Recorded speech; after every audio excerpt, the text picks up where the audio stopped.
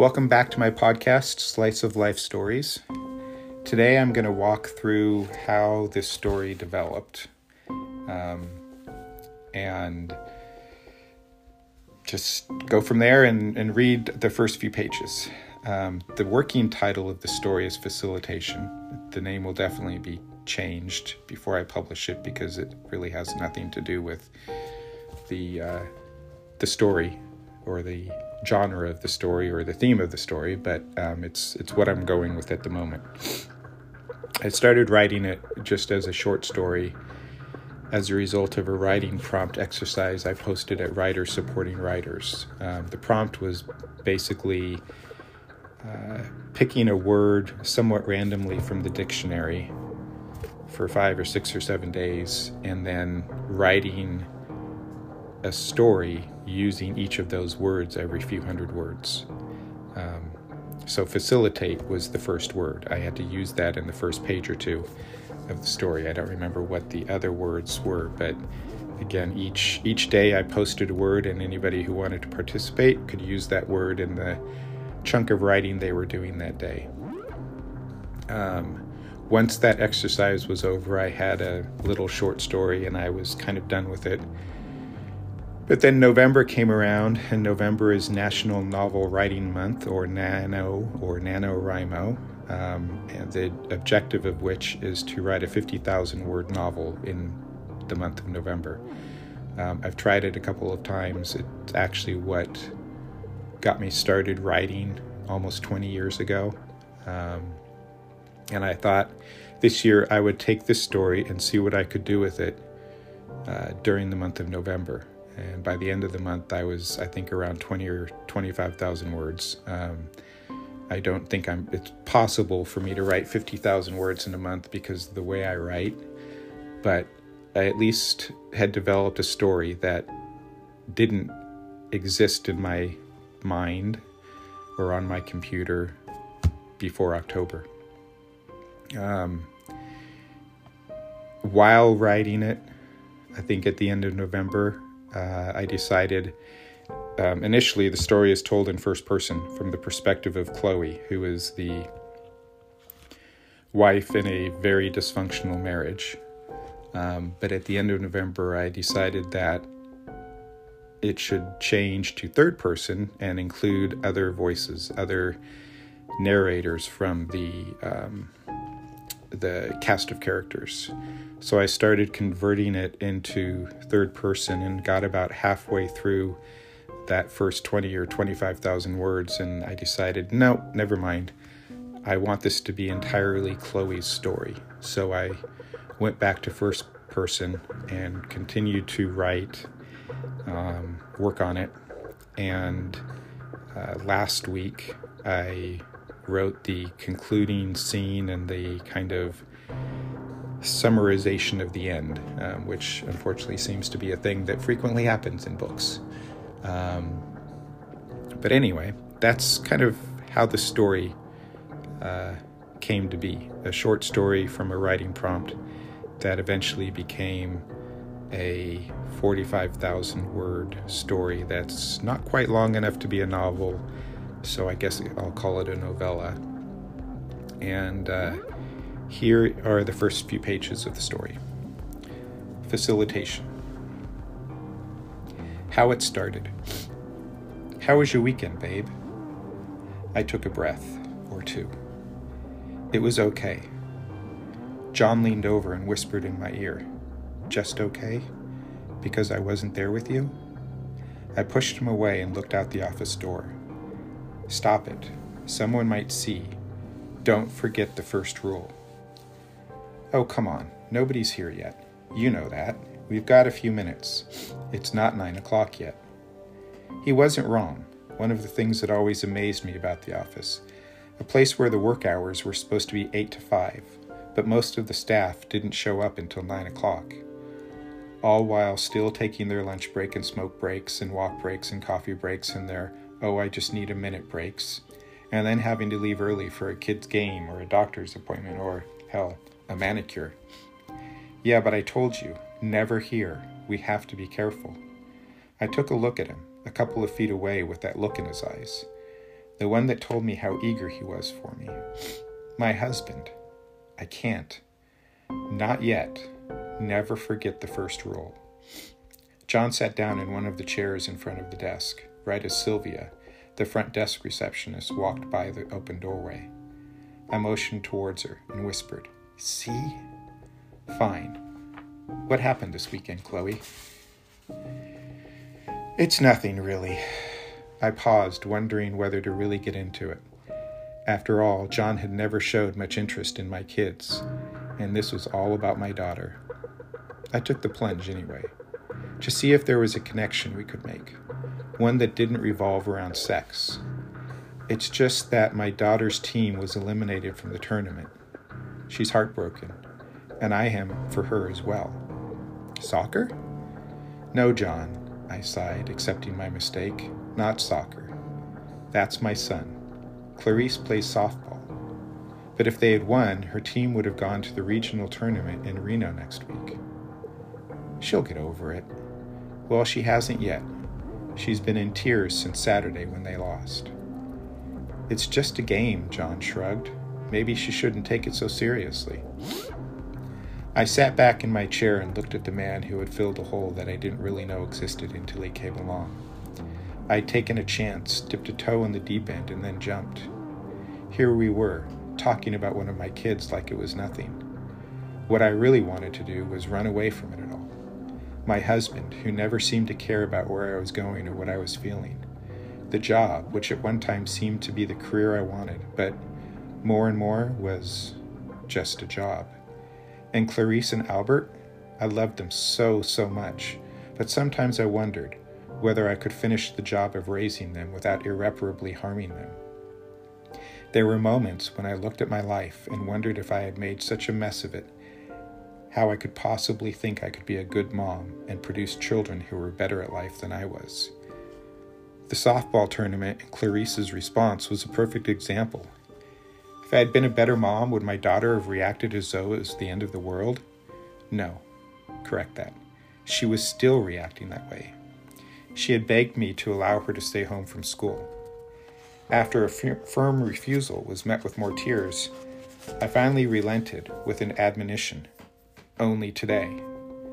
I leaned over Clarice, who remained huddled under blankets, and kissed her forehead. "Take a break, relax, but tomorrow you're back in school, right?" "Yes, Mom," she said with her traditional eye roll, which told me she just might be okay, even as I worried about the long run, how all of this would play out in the years ahead. John wasn't the answer to my prayers. For almost 6 months, he'd been a part of the answer, a huge part. But in those months, there was only one connection we had managed to make. It was a damn good connection, but I needed more. More than my husband was apparently willing to give, and more that I had given a chance to John to provide. "John," I leaned forward, "you don't have kids. You can't possibly." He held up his hands to stop me. Something Mike did all the time. Something that drove me absolutely crazy. "Don't you dare do that." "What?" "Don't shush me. Don't interrupt me. Don't." "What is going on with you today?" I settled back in the chair, looked at my computer screen, and saw that there was an email from Mike. I clicked on it. He wanted to know what was going to be for dinner that night. I just couldn't. Not anymore. I turned my attention back to John. "I don't know. I'm just sad for my little girl right now, even if she isn't that little anymore."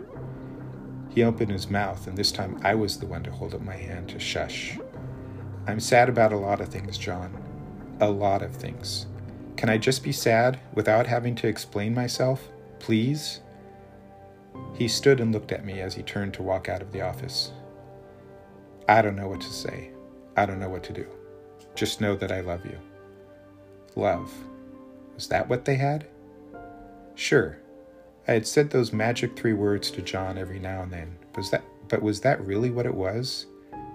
I wasn't so sure anymore. I turned back to my computer screen and Mike's email. "What do you want?" I typed and clicked send, and then closed my office door before returning to my chair and leaning back. I thought about where I was, with Mike, with John, with the kids. But back to Mike and John. I felt the whole thing was just, well, redundant. When Mike entered my life, he lit a fire in me. Sure, the embers had died down as we settled into married life and kids and work and bills, and days and weeks and months would go by, with barely an intimate thought or touch passing between us. Truth was, it was a hell of a lot worse than that. We weren't even roommates anymore.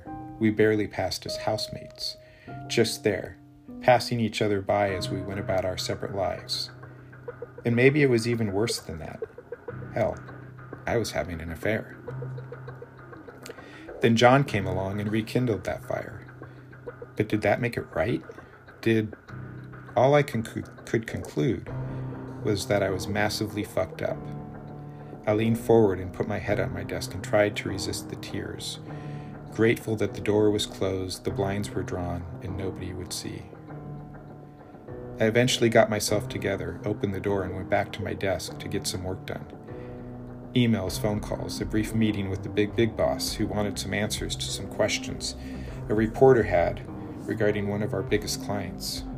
Besides lobbying, Cuthbert and Palmer also provided crisis management services to politicians and assorted hacks. Our comms director was there. We spent a few minutes noodling over the questions, trying to massage some answers that would appear harmless. It's what happens when the client is accused of sexual harassment. Back in my office, I saw that Mike responded to my email and said he wanted tacos. Tacos. Because tacos every week for years was just one of those things we did. One of those things he always wanted. So, tacos it would be. Chicken or beef, I asked in reply. Before I could do anything else, he answered back, adobada, with an exclamation point. Nope, not going to happen, unless you do it. That takes hours to marinate. I won't get home in time. He knew that, too. Fine. Beef, then. I let out a big sigh as I walked out of my office and headed towards the kitchen in search of coffee. I would have preferred a direct infusion into my veins, but since that wasn't possible, I poured myself a cup and went back to my desk. My phone, which I had left behind, was vibrating there. A text from Clarice. Mommy, can you come home? I sat down and looked at the words. She was 14. I couldn't remember the last time she had called me Mommy.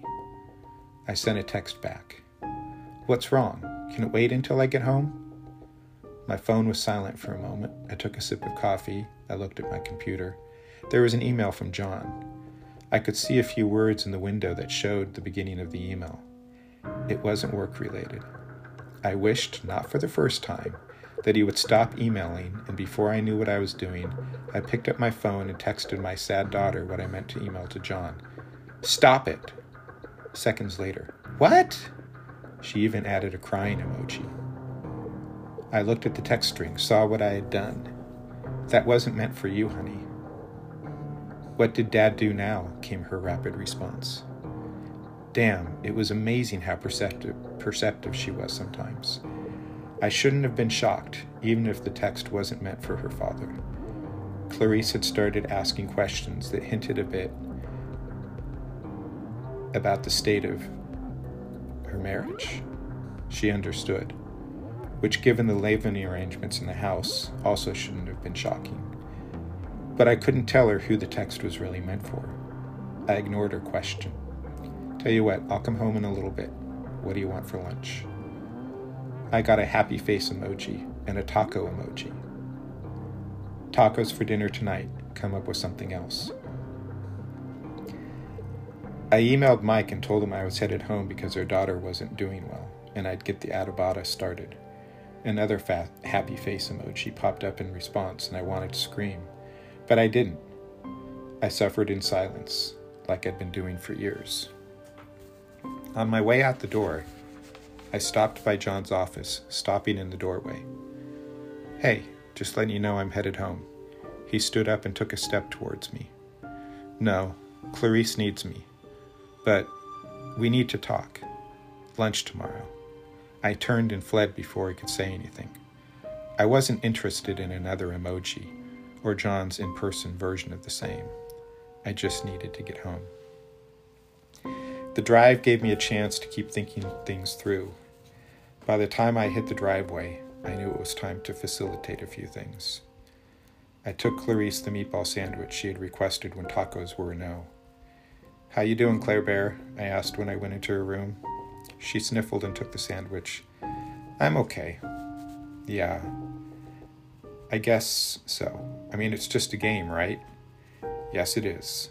I sat down on Clarice's bed next to her and brushed her hair from her face. "It's just a game." I was repeating John's early dismissal of my daughter's trauma, but there it was. "You'll have a lot more games to play and win in the years ahead." I really wanted to win on Saturday, though. "I know, and that's okay too. Just realize you won't win every game." She took a bite of her sandwich and smiled. "You'll go back to school tomorrow, right?" Clarice sighed dramatically. "If I must, you must." I rose and went into the kitchen and unpacked the groceries for the tacos. I got everything together, marinated the pork, and then went looking for Mike. He was able to work from home, but he took it seriously. He wouldn't have taken a break to get the Autobata going. No, he stayed in his basement office all day long, no matter what, doing who knows what.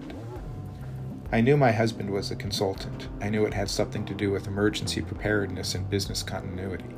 But beyond that, what exactly he did all day was beyond me.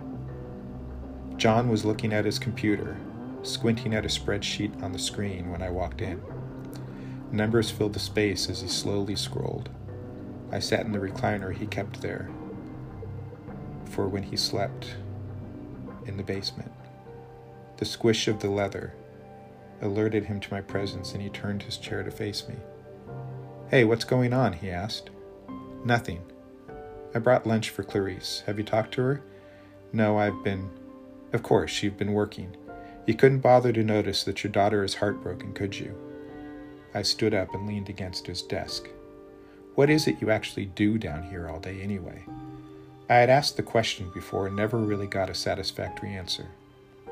"Work. You know that." "Sure, but what exactly? I want to know what keeps you so focused down here you don't even notice what's going on in your family with our daughter." I started rearranging the papers on his desk, shuffling them here and there, generally just making a mess of them. "Stop that," he grunted, moving to protect his desktop from my interfering hands. "Do you even realize what's going on with me? With us?" I knew the answer to the question. He didn't. Or even worse, he didn't care. It had been years since the last time he had checked in with me or had much of anything to do with the kids other than going to the occasional game, practice, or school event. We were a family in name only. "What are you talking about?" Mike got all his papers away from me and was starting to leaf through them, reorganizing them, not looking at me. "You must know by now." I sat back down in the recliner, moved the footrest out, and kicked back. I rested my hands on my stomach and looked at my husband. "I have no idea what you're talking about." "Mike, we need to talk." "I have to work." He turned back to his computer screen. "Can this wait until tonight?" "Fine." I slammed the footrest closed and stormed up the stairs. That night, after a dinner of tacos that Mike asked for and I made, I went to talk to him after cleaning up. But he was back in his basement again. So much for facilitating a conversation that might change the dynamics of our marriage. I gave up. I texted John and suggested we take a long lunch the next day. Maybe at his place. In response, I got another smiley face emoji. I had made a decision, one that was almost forced on me. It involved a swan song for my marriage. I was going to put all my marbles in another basket. That night, I slept more peacefully than I had in a long time. When Mike tried to talk to me in the morning, I had 3 words for him. Not the ones one might think of in a marriage. No, I just told him, "It's too late," and walked out the door without looking back. I was going to have a great day, spend a little time with John, and then move on.